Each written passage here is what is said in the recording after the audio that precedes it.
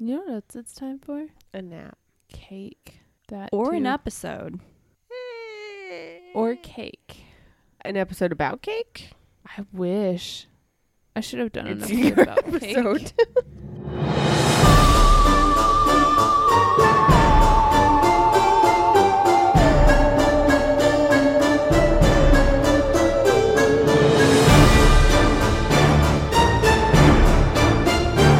And welcome. We are the Ladies of Strange. I'm Ashley. I'm Tiffany. And I'm Rebecca. Thank you for joining us each week as we discuss. The history, mystery, and theory. Of all things questionable, odd, and eerie. I forgot I started the show for a second there. You clapped and I was like, anyone?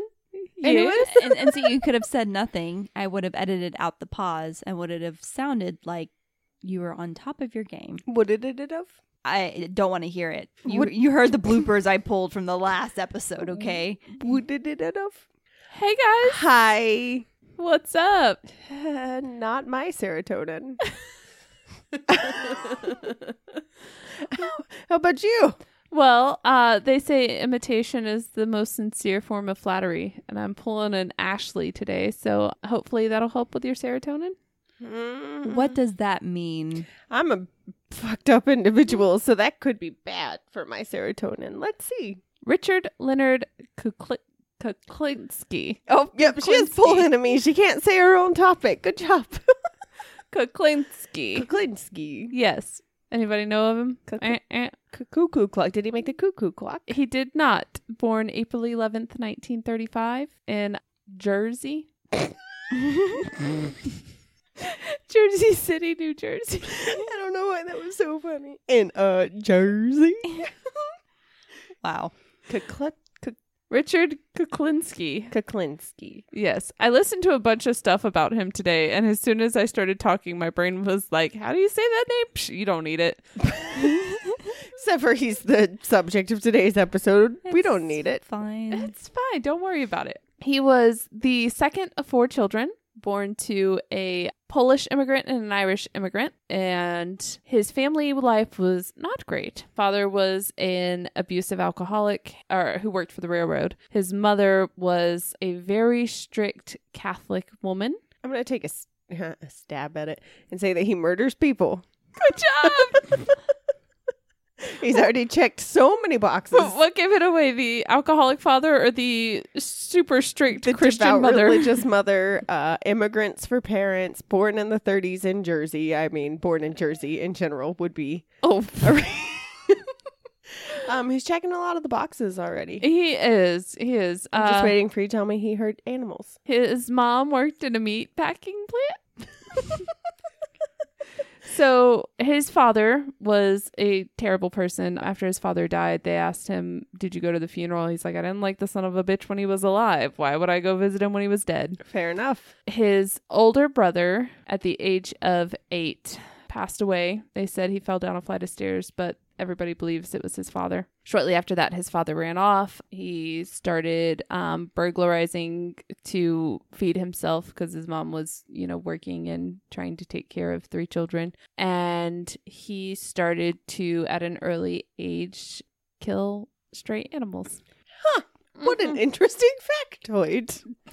I mean, so spoiler alert, this is not a good guy. If you had a list of murderer Traits. thank you. So, Precursors. take this BuzzFeed list to figure out if you're a murderer. Exactly. Yeah. Is he Robert checking all of them? Kuklinski would check all of them. So his mom was also pretty abusive. He said in an interview that she would just beat him with a broomstick.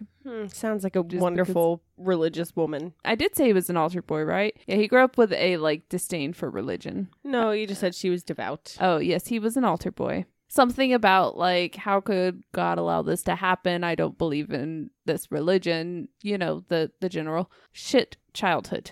But he had to resort to burglary, or didn't have to, but he resorted to burglary to, it started off as to feed myself, to take care of my siblings. And then it just kind of became a hobby. He was a tall, lanky, awkward child who didn't have many friends, which meant he was the subject of being bullying quite often. Being bullying?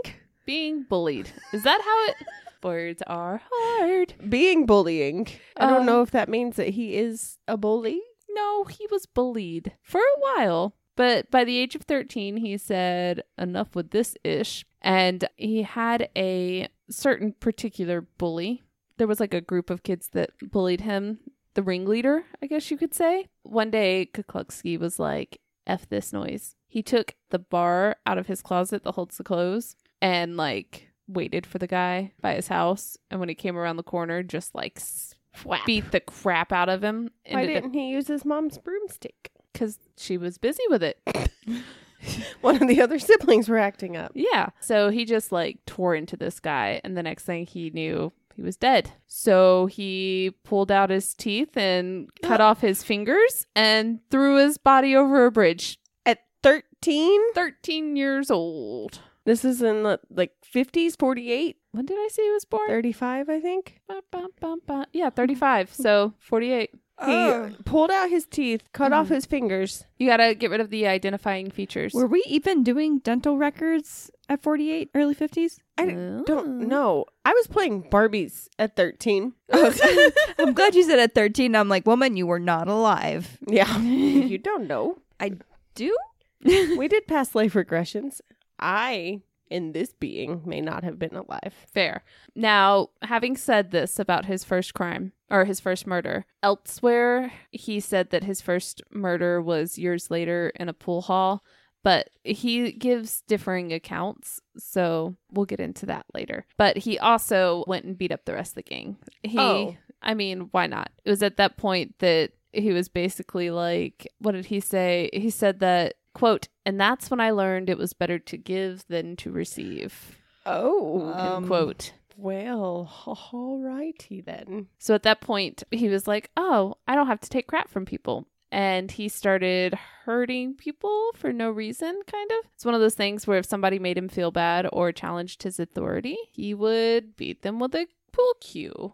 Other people's lives didn't really matter. In one interview, he said his first murder, again, this is where he gives differing accounts, was in a bar fight. Quote, I hit him with a cue stick a few too many times, and he died. I felt very bad. Very, very bad. I was upset. I didn't mean to do it, actually. But surprisingly, I felt sadness, and after a while, I felt something else. It was sad, but with some sort of rush that I had control. End quote. Well, that's terrifying. I don't feel so bad about my fast food coping mechanisms at the moment. Right? Girl. Hard. Same. So this point, he is still burglarizing. He's kind of running his own little crime posse, just like Neighborhood Kids and all. But in the 1960s, or it was 1960, sorry, he met Barbara Petrin. And he fell head over heels in love. She said that he was considerate and romantic, and he kept pursuing her. At one point, he said something like, you're mine, I can't live without you. And she was like, nah, I'm good. And at that point, he held a knife to her back and said, I can't live without you. Okay, now that's when you really should have said, no, I'm good. Right? I'm good, brah. But no. She has, in one movie I watched, which join us on Patreon to find out how I was not supposed to be spending money, and Rebecca told me not to spend $4 to download this movie, but I did.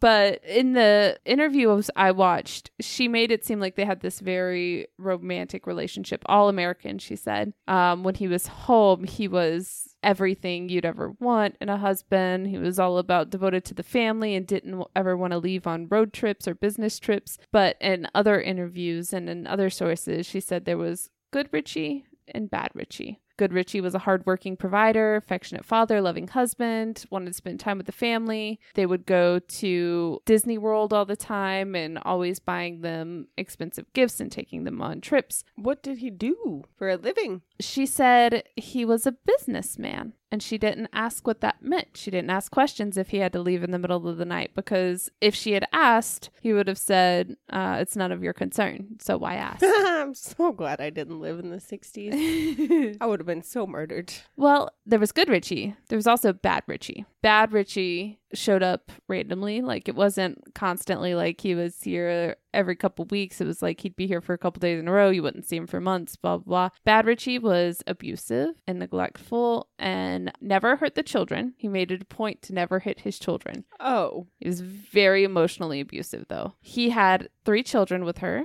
and he had one daughter, Merrick, who was like his favorite child, I guess. Apparently she got sick early on and like it really tore him up. So like there was some deep bond, but he would always favor Merrick. And apparently when she was pretty young, he told her, if anybody ever finds out what I do, I'm going to have to kill the family. You would be the hardest one to kill. What? No. What now? Yeah. Not a good guy. Just throwing that out there. Huh.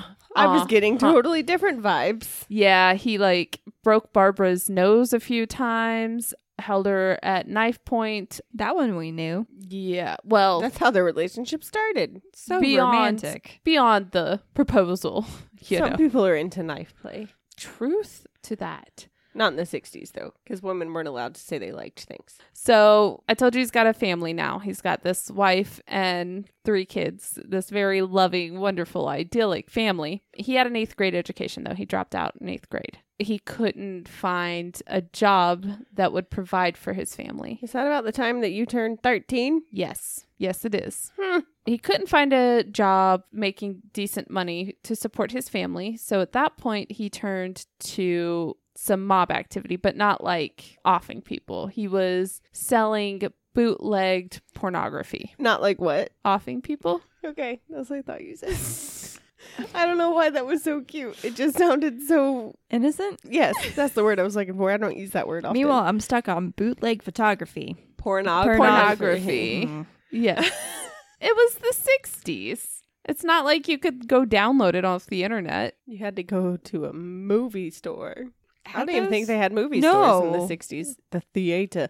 You had to go to the red room behind the red curtain. So he was working doing bootleg pornography. It was run by a mob. Through that, he met some, interesting folks. Now, when you say doing bootleg pornography, was he like filming it? Or No. just trafficking it? Like, not Yeah, he trafficking, was- That's not a good word. No, creating the tapes. Pushing it. Yeah, and pushing it. He was working in a warehouse doing the actual like bootlegging of the movies, videos. So, like piracy in the 1960s. Yeah. But for pornography. He was a porn pirate.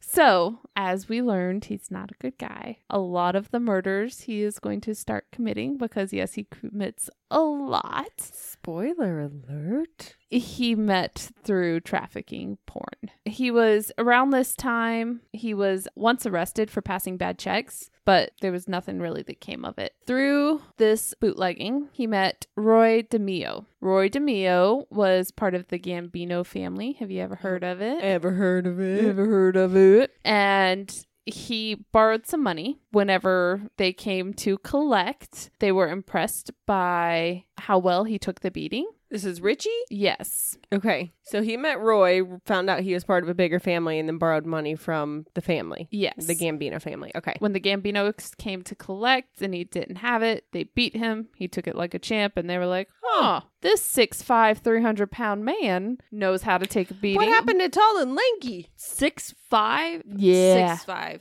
6'5". Okay, that tracks for 300 pounds. Yeah. That's still a big boy. It's still a big boy. He's not a little guy. And whenever you like see pictures of him and like watch interviews of him, I'm like, oh, you are what I picture from a mobster. He just sits back and he like has this way of talking where he's just like, So you know how you are with Colts? yeah. That's how I am with the mob. Yeah. No Colts, no mobs. What about a mobby Colt? No. We could be together. No. Best friends. Best friends forever. Oh, God. Rebecca's taking on the role of no mobs, no Colts. So they were like, this guy, he's got some cojones. They asked him to start helping collect debts and noticed that he had no qualms with somebody wasn't paying up, just offing them. Like, it's nothing to us. You pay up. You're swimming with the fishes. Exactly. Because that's a great quality to have. Yeah. Well, I mean, in multiple ways, no. Because, I mean, if you just off them, you're definitely not getting your money. True, but you're sending a message to everybody else. Yeah, see? Yeah, and I've heard that's what it's all about. Just sending a message. I've And heard. that's what it's all about. Da, da. So that's what he did for a while. Once they realized that this guy's good with offing people, he became a contract killer. Oh, nice. Not nice. Not Not- interesting. I am not intrigued. Don't go on. Nah. Subtle, Ashley. Thank you. Thank you. I don't think anyone got that. No one caught that. No one will Uh-uh. notice. Surely. So Robert Kuklucki, here's the thing about him. We're going to get into what he was charged for. Robert? But she called him Richard. Richie? Nope, it's Richard. Why did I say Robert? I don't know. Because there's a Robert name in front of me. Nope. De Niro. DeMeo. Richard. DeMeo. Richard Kuklucki. Oh my God. Okay. I was like, I thought his name was Richie. How did you get Richie from Robert? Richie. The That's how I thing, just picture his wife talking for some reason. Richie. the thing about him is what he was charged for, we will get to, but most of his crimes he confessed to in prison. There's not a lot of accountability. There's no way to verify. There's no way to like say if he said, okay, I killed these 100 to 200 people, which is what he says he has killed. There's no way to say, oh yeah, those people are gone, or we found the bodies, or here's this, here's that. Because the mob's got the power. Well, it's either the mob has the power, or a lot of people believe that he's just like making up a lot of stuff because he doesn't give too many details. He doesn't give too many names. He's just like, oh yeah, I offed these Georgia guys when I was driving through and they were giving me kind of road rage. So I got out, popped out my 357 and they didn't stay. You hear her little accent coming out there. That was pretty cute. Thanks. And I'm just sitting here going, that isn't like Atlanta rush hour traffic now. Right? But that is a true story. And they did find the Georgia bodies, but they can't confirm it was But him. he's not going to give names and he's not going to give details because if he's working with the mob and he gives names and details, then he's dead and his family's dead and anyone he's ever cared about is dead. So he's not going to give details. He's probably just like, no, I'm good. I've been caught. Y'all know that I had association with that family. I'm not going back out there. I'm just going to chill here. Yeah, I killed 200 people. Don't release me. It's fine. So Richard Kuklucki, this is such a fun name to say, said that he got a lot of his inspiration and a lot of the things he did from Robert Prong. And Robert Prong is also known as Mr. Softy because he Don't used like to. that. Well, it's because he used to drive a Mr. Softy ice cream truck. Yeah, don't like that. That doesn't make it better. He supposedly taught Kuklucki about cyanide. And cyanide was Richard's favorite way of offing people. Here are a couple ways he used to do it. So his methods of killing included shooting, stabbing, strangling, poisoning, beating, hand grenades, and his favorite... Yeah. His favorite was a nasal spray filled with cyanide. Oh, That went from like K, K, K. Whoa. Here's what he said about a cyanide. nasal spray. I don't even like doing saline up my nose. Oh no! I'm pretty sure no one likes cyanide up their nose. I don't. Have you ever done it? You might. No. So he said when it came to cyanide, quote, you can put it in liquid form. You could bump into them like you were drunk at a bar, spill on them, and leave. Meanwhile, it's soaking into their skin, and eventually they'll die. and people wonder End why quote. I don't leave my apartment. So back to Robert Prong. Yes. He's supposedly the one who taught all of this to Kuklucki. About the cyanide that you can just bump into someone and kill them with cyanide. Yes. I watched a video to see how many almonds it would take to make cyanide the other day. I love sorry. you. I love you. So he ended up parting ways with Prong when Prong asked him to murder his ex-wife and son. Kuklucki's not a good guy, but he did have a rule, no women or children. Oh, well, ain't that sweet? He just abused his own. That's fine. Right? Yeah, I forgot about that part. Yeah, no, that's not good. So Kuklucki refused, and whenever he refused, Mr. Softy was like, you need to do this. I know where you live. Well, you don't threaten Richard's family. Mr. Softy was found dead in his ice cream truck on August 10th, 1984. Let's move on to a victim of his named George Maliband. He was a business associate of Mr. Kuklucki. And So he was in the porn business too? well, by this point, Richard was out of the porn business and he was just That's right. running full time. Contract. Yeah, contract killers. I did read somewhere that he had his own little gang of hoodlums, I guess, but that was early on. He was mostly working with the mob at this point. When they were riding together, it was February 1st, 1980. They were riding around, and at some point, Maliban threatened Kukluxky's family. Of course, Maliban didn't know this, because if you knew this, he wouldn't have done it. But you don't threaten his family. It's like his one thing you don't do. He said his family had no clue that what he did. They had no clue about his lifestyle. Like, he kept his family very separate. They didn't get involved. Nobody knew where he lived. Well, apparently some people did. I'd say obviously someone did. But when this happened, he pulled out a .38 revolver and shot him in the chest 5 times. Oh. So I forgot to mention earlier his methods of disposal. So let me just do that real quick. You mean removing fingers and teeth before dumping the body off a bridge? Well, that is part of it, but That's stuck around all these years. you know how most killers have like a specific MO or like a specific pattern You mean to like removing teeth and fingers and throwing the body off a bridge? Yes. Or having like one method of killing. Well, obviously Richard had many. It's whatever struck his fancy at the moment. Also had many different methods of disposal. Quote, you throw it away. You put it anywhere. It all depends if you want it found. You could bury it. You could put it in a big drum. You could put it in a trunk and have it crushed. You could leave them on a park bench. End quote. He never really had any particular method to how he got rid of them. It was just whatever struck his fancy at the time. I mean, that's less likely for you to get caught. Right? If you don't do the same thing over and over. Leaving them on the park bench, if you poison them with cyanide, if it was before they knew to test for cyanide, might not be a bad idea, because they probably assume they just died of natural causes. Well, so when he was younger, he would go to the West Side in New York City and test out different methods of murder on homeless. No. The cops didn't really look into it because they just thought the homeless were murdering each other. He kind of knew how to get away with stuff. Well, yeah, and he's been a killer for how many years at this point? This is, you said was in the 80s? Yeah, at this point, we're in the 80s. So 35, 40 years? Yeah. No So big deal. his buddy George, he stuffed in a 55-gallon drum. His buddy? Yeah, they were business associates. Oh, okay. Mm-hmm. That's not a buddy. It's not quite how I would send one of you off, but that's fine. Yeah. What?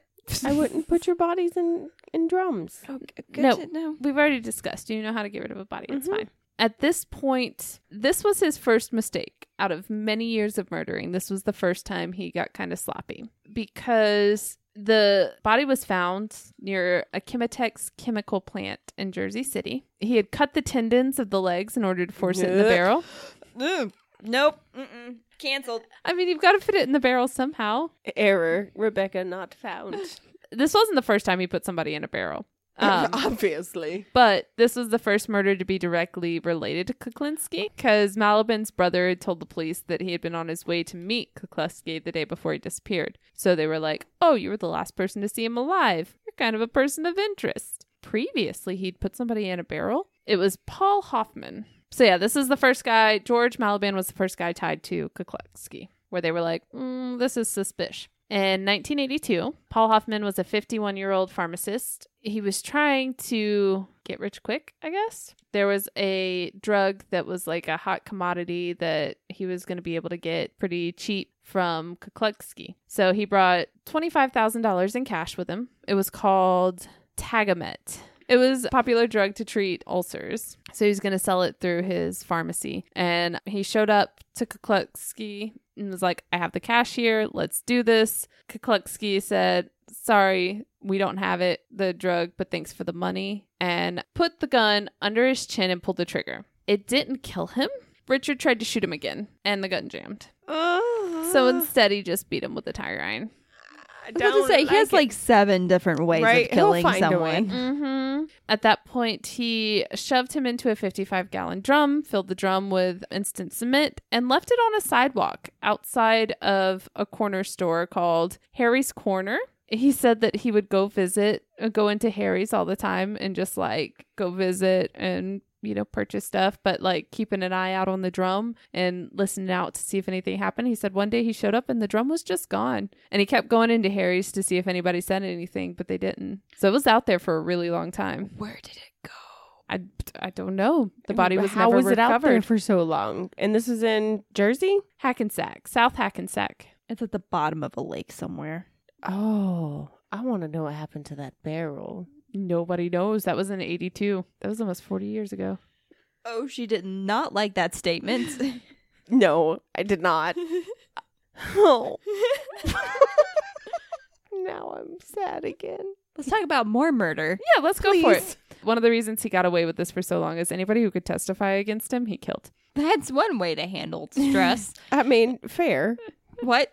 In the early 90s, Kolinsky's burglary gang, which was still kind of going along. His band of hooligans, as you said earlier. Hoodlums. Hoodlums. They were kind of getting some side eye from law enforcement. There was a guy who was arrested within his gang and testified against Kukleski and ended up in protective custody. At that point, Kukleski was like, hey, these two guys, I think they were Gary Smith and Daniel Deppner, two members of his little gang, had arrest warrants out for them. He was like, you guys need to lay low and then this will all blow over. Well, Gary Smith left the motel where he was laying low to visit his daughter, and Kukleski was like, you broke my orders. You've also been talking about getting out of crime lately. I don't like this. At that point, he decided to kill Gary Smith.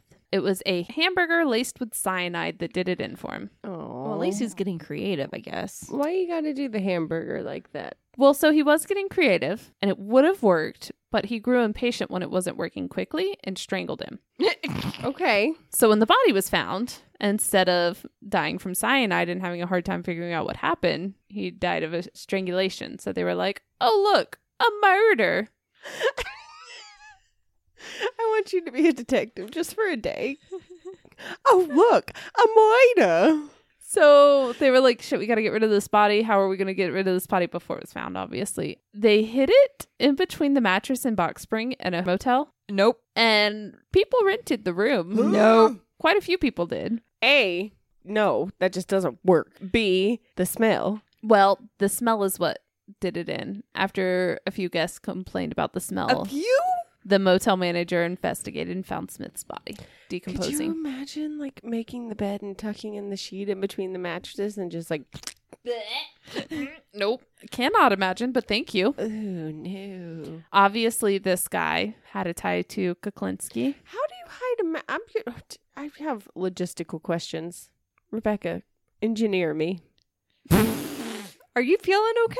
No, I'm not. How would that work? Like, that seems very obvious. You can cut out some springs and lay the body in there. Yeah, I mean, that's the only way I can think of it working. You know Why how not you just can... put them under the bed? Because you look under the bed. I have questions. I'm trying to answer Okay, them. go ahead. Carry So on. you know how you can have like a book that you can hide things in because you cut out the inside? Yes, but you don't lay on top of that book and then not... You don't know my mom. We have met your mom. Osmosis doesn't work that way. Correct. Osmosis does not work. Got it. I'm putting that in my future science book. Please don't rewrite science. Please do. That's going to be a very special Patreon level to get access to that book. Science, history, and math? No, you're not. I would probably do math. So sorry. I have questions, but go ahead. Daniel Deppner was the other gentleman who was laying low from the cops. But why leave somebody else out there? So Kuklinski offed him too. What, did he, like, put him in a closet? I don't know how he died. I told you he had a favorite daughter, Merrick. Mm-hmm. Her fiance, Rich Patterson. Rick. Rich. I see Rich and I'm like, that's a stupid name. It's got to be Rick. And then I remembered that it's not. It's an actual name. Apologies to all the Richards or Riches who listen to the show. No, Richard is fine. I'm sorry if you go by Rich. And I just What, would you rather you. them go by Dick? Rich, I like full names. I want to call you Richard. What if their name is Rich? That's stupid. Sorry, that's why I had an issue, because I thought it should be Rick Patterson, but it's not. So Kuklinski's daughter was engaged to Rich, damn it, Patterson. And at some point when they are away, Kuklinski takes Daniel to his daughter and fiance's apartment and kills Daniel Deppner at the apartment. Rich helps him dispose of the body. Oh, well, welcome to the family. And Kuklinski said, let's just forget this ever happened. You don't say. Well, Kuklinski did tell a friend an associate that he killed Deppner, so he didn't like forget that it ever happened like he should have. Kuklinski told someone? Yup. That was in February or May of 1983. May 14th, 1983, a cyclist riding down a wooded area. Did you say February or May? Some point between February and May, not February or May. Okay. Thanks for, pointing that out. I appreciate you. You're wonderful. Spotted the corpse in the woods being preyed on by turkey vultures.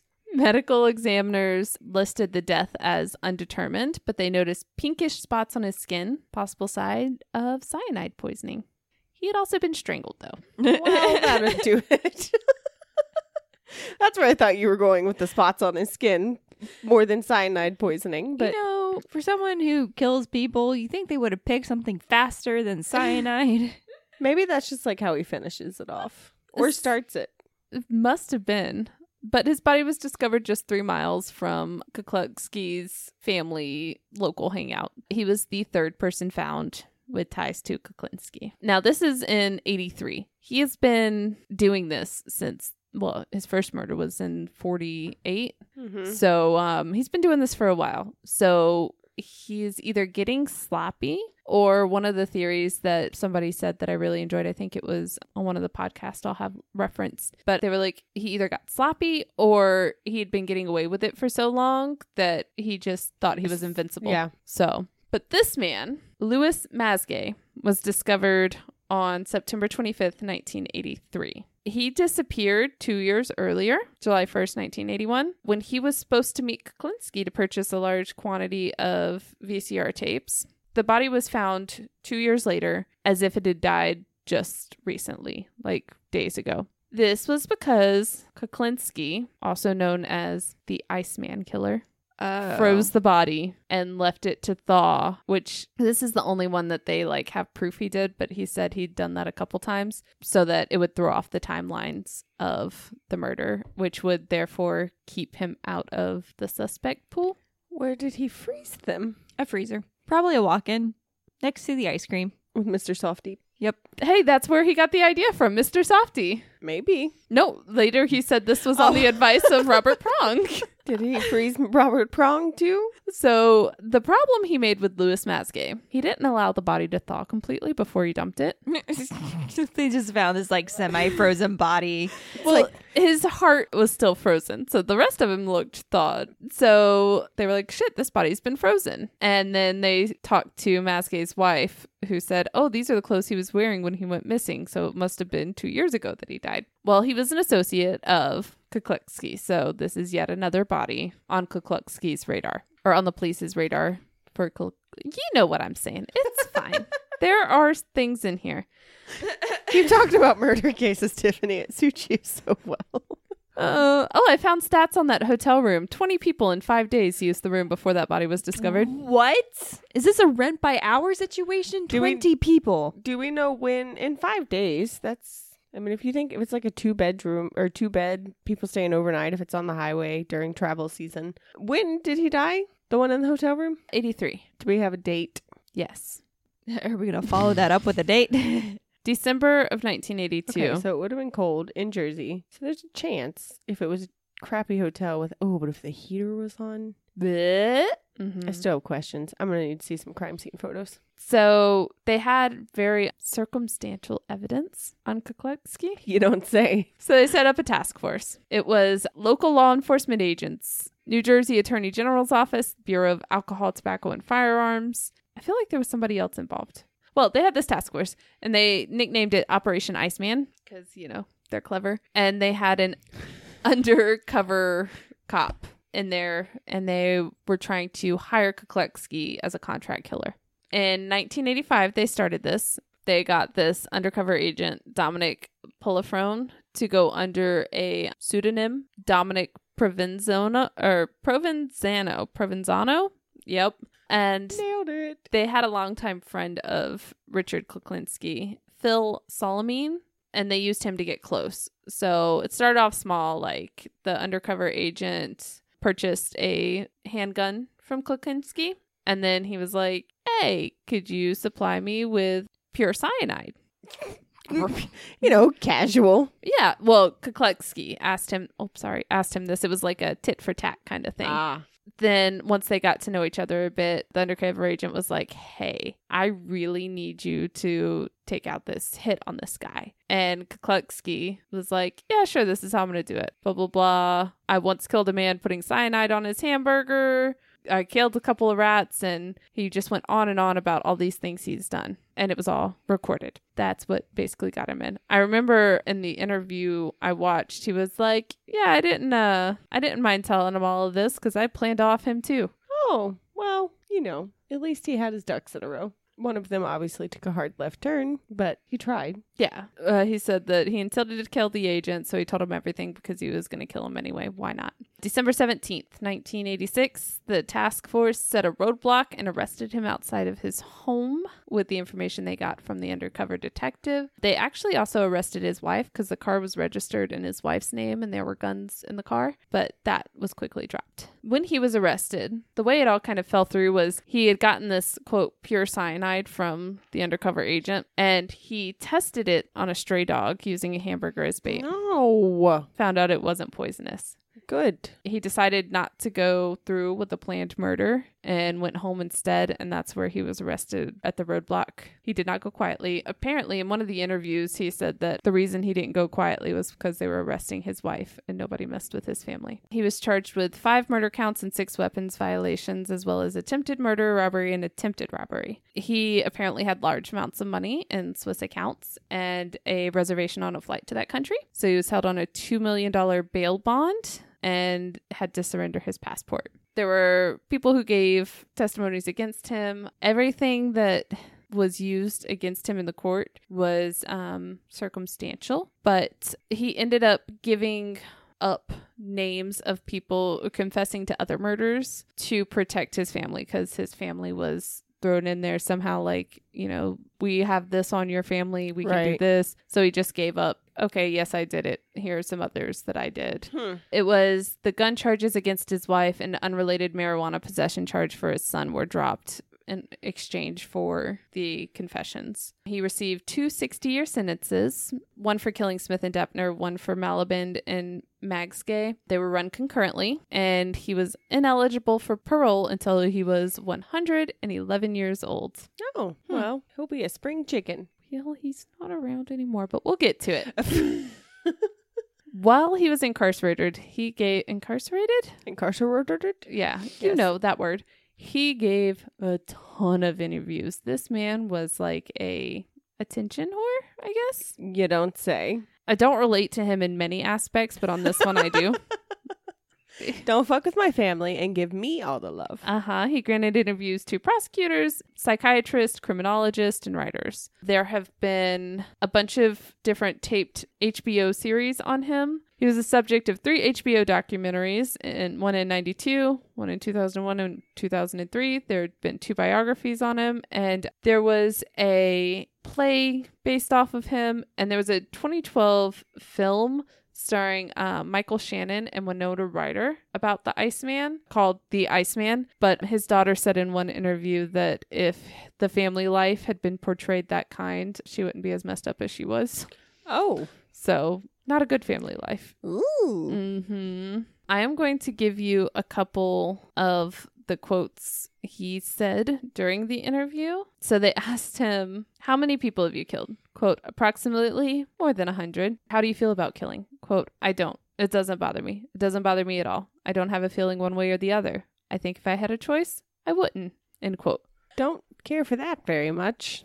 One thing I thought was cool, or not cool, but interesting is like there was no drinking or gambling or drug addiction with him. It was just like killing didn't bother him at all. So it wasn't like he had to fill some sick need. It was just a job and a good way to get money. Or not good, a effective way to get money. I mean, it worked for him, I guess, but there had to be something else. For him to be that numb about it. I mean, a lot of the people he is claimed to murder, he said he didn't like their attitude. They reminded him of his father. He had a pretty fucked up childhood, which led to... was expecting you to be like, he had pretty valid reasons for what he did.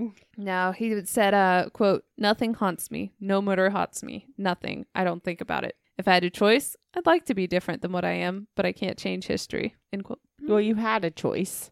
You just chose the way you went. Did you ever use a chainsaw to cut somebody up? Quote, "To cut someone up? Yes. Not to kill them." End quote. It's a very messy way of going about it, though. Apparently, he charged at least 5 figures and not the lower half of the 5 figures. He charged? For a hit? That's how much he charged. Oh, okay. I was like, what? Why are we talking about how much debt he had? He obviously wasn't making that good of money. Right. Oh, okay. So there was one hit that he was talking about. This was the one that had the hand grenade. It was on Christmas Eve. He left to go off someone. And on Christmas Eve. Threw a hand grenade in the car. He came back and he saw something on the TV, and the program called it like a mob-related incident. And he said, "That was the first time I knew I was mob-related." And somebody asked, "How did you feel?" Quote, "I was annoyed I couldn't get the damn wagon together." End quote. Because he was putting together Christmas presents for his kids. For some reason, like, tying it back to the kids just makes it that much worse. When he was arrested, though, other than that one incident we talked about earlier for like bad checks or whatever it was, he had no criminal record.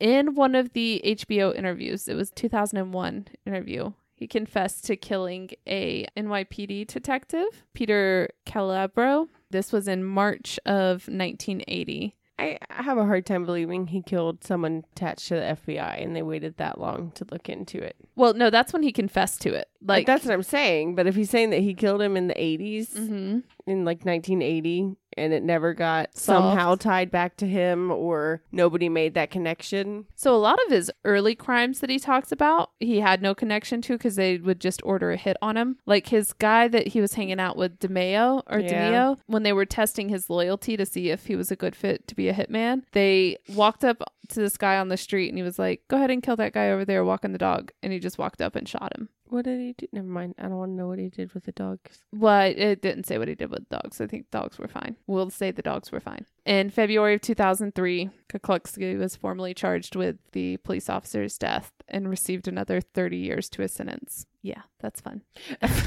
His sounds great. Yeah, a lot of his claims, some people think, are just made up, like a lot of the ones he's saying he killed, when he doesn't give names or too specific of details. They're saying, "Oh, you just made this up," and you're like admitting to things just for the attention. Right. But as you said, if you were really working for the mob, why give out those names? Right. In the interview I watched... Well, and also he may not have known the names. Fair. It could have been, all right, this guy that's in the blue Mustang is going to pull off this road at this time to go to work.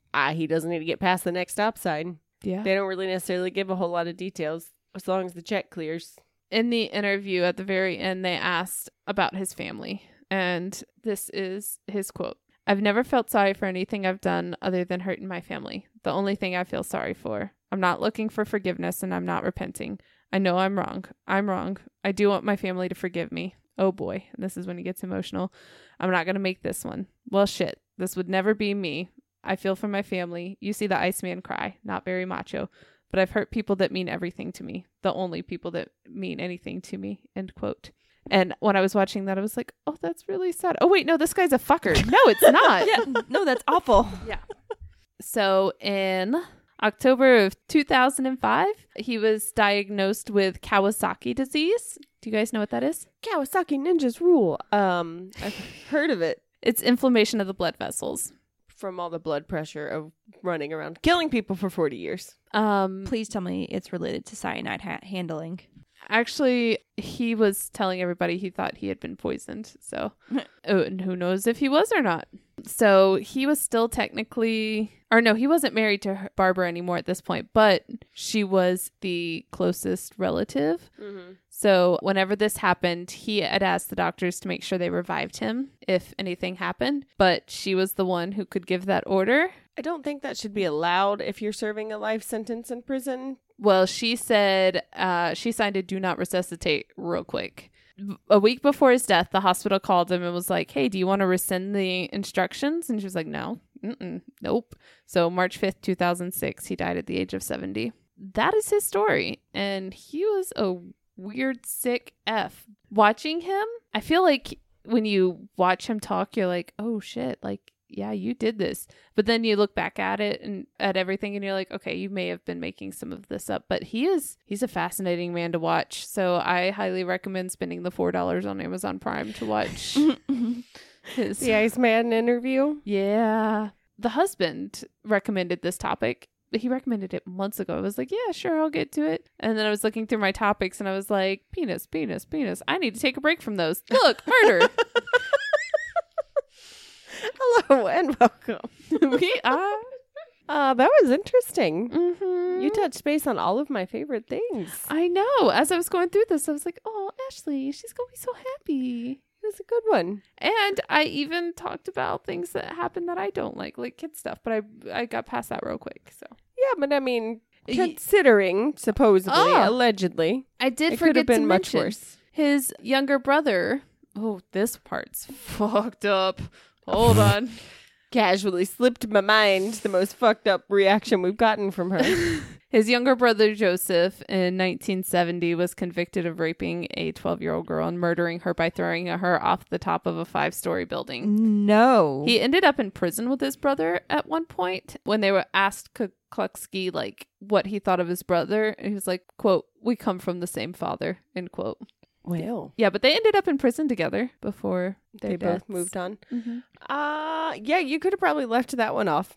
I could have, but you jogged my memory. Why not? We're Yeah. here. Mm-hmm. This is already a effed up story, so why not?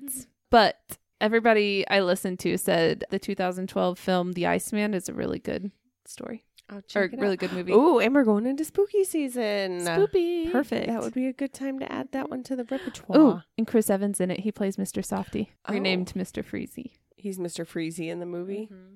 See, I told you it could be Mr. Freezy, especially if it's Chris Evans. Yeah. That was fun. Thanks. I Hate it. don't know how I hadn't heard of him. I don't either, but you can thank Matthew.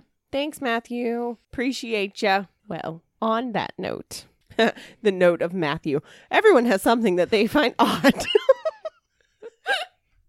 Let us tell you why it's not. If you have any questionable topics you'd like us to discuss, you can share them with us on any of our social medias. Links can be found on our website, theladiesofstrange.com, or you can just search for us on Twitter, Facebook, and or Instagram. We're there.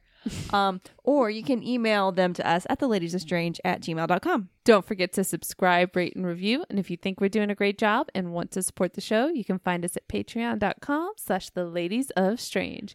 Keep it strange, lovelies. Bye. Bye.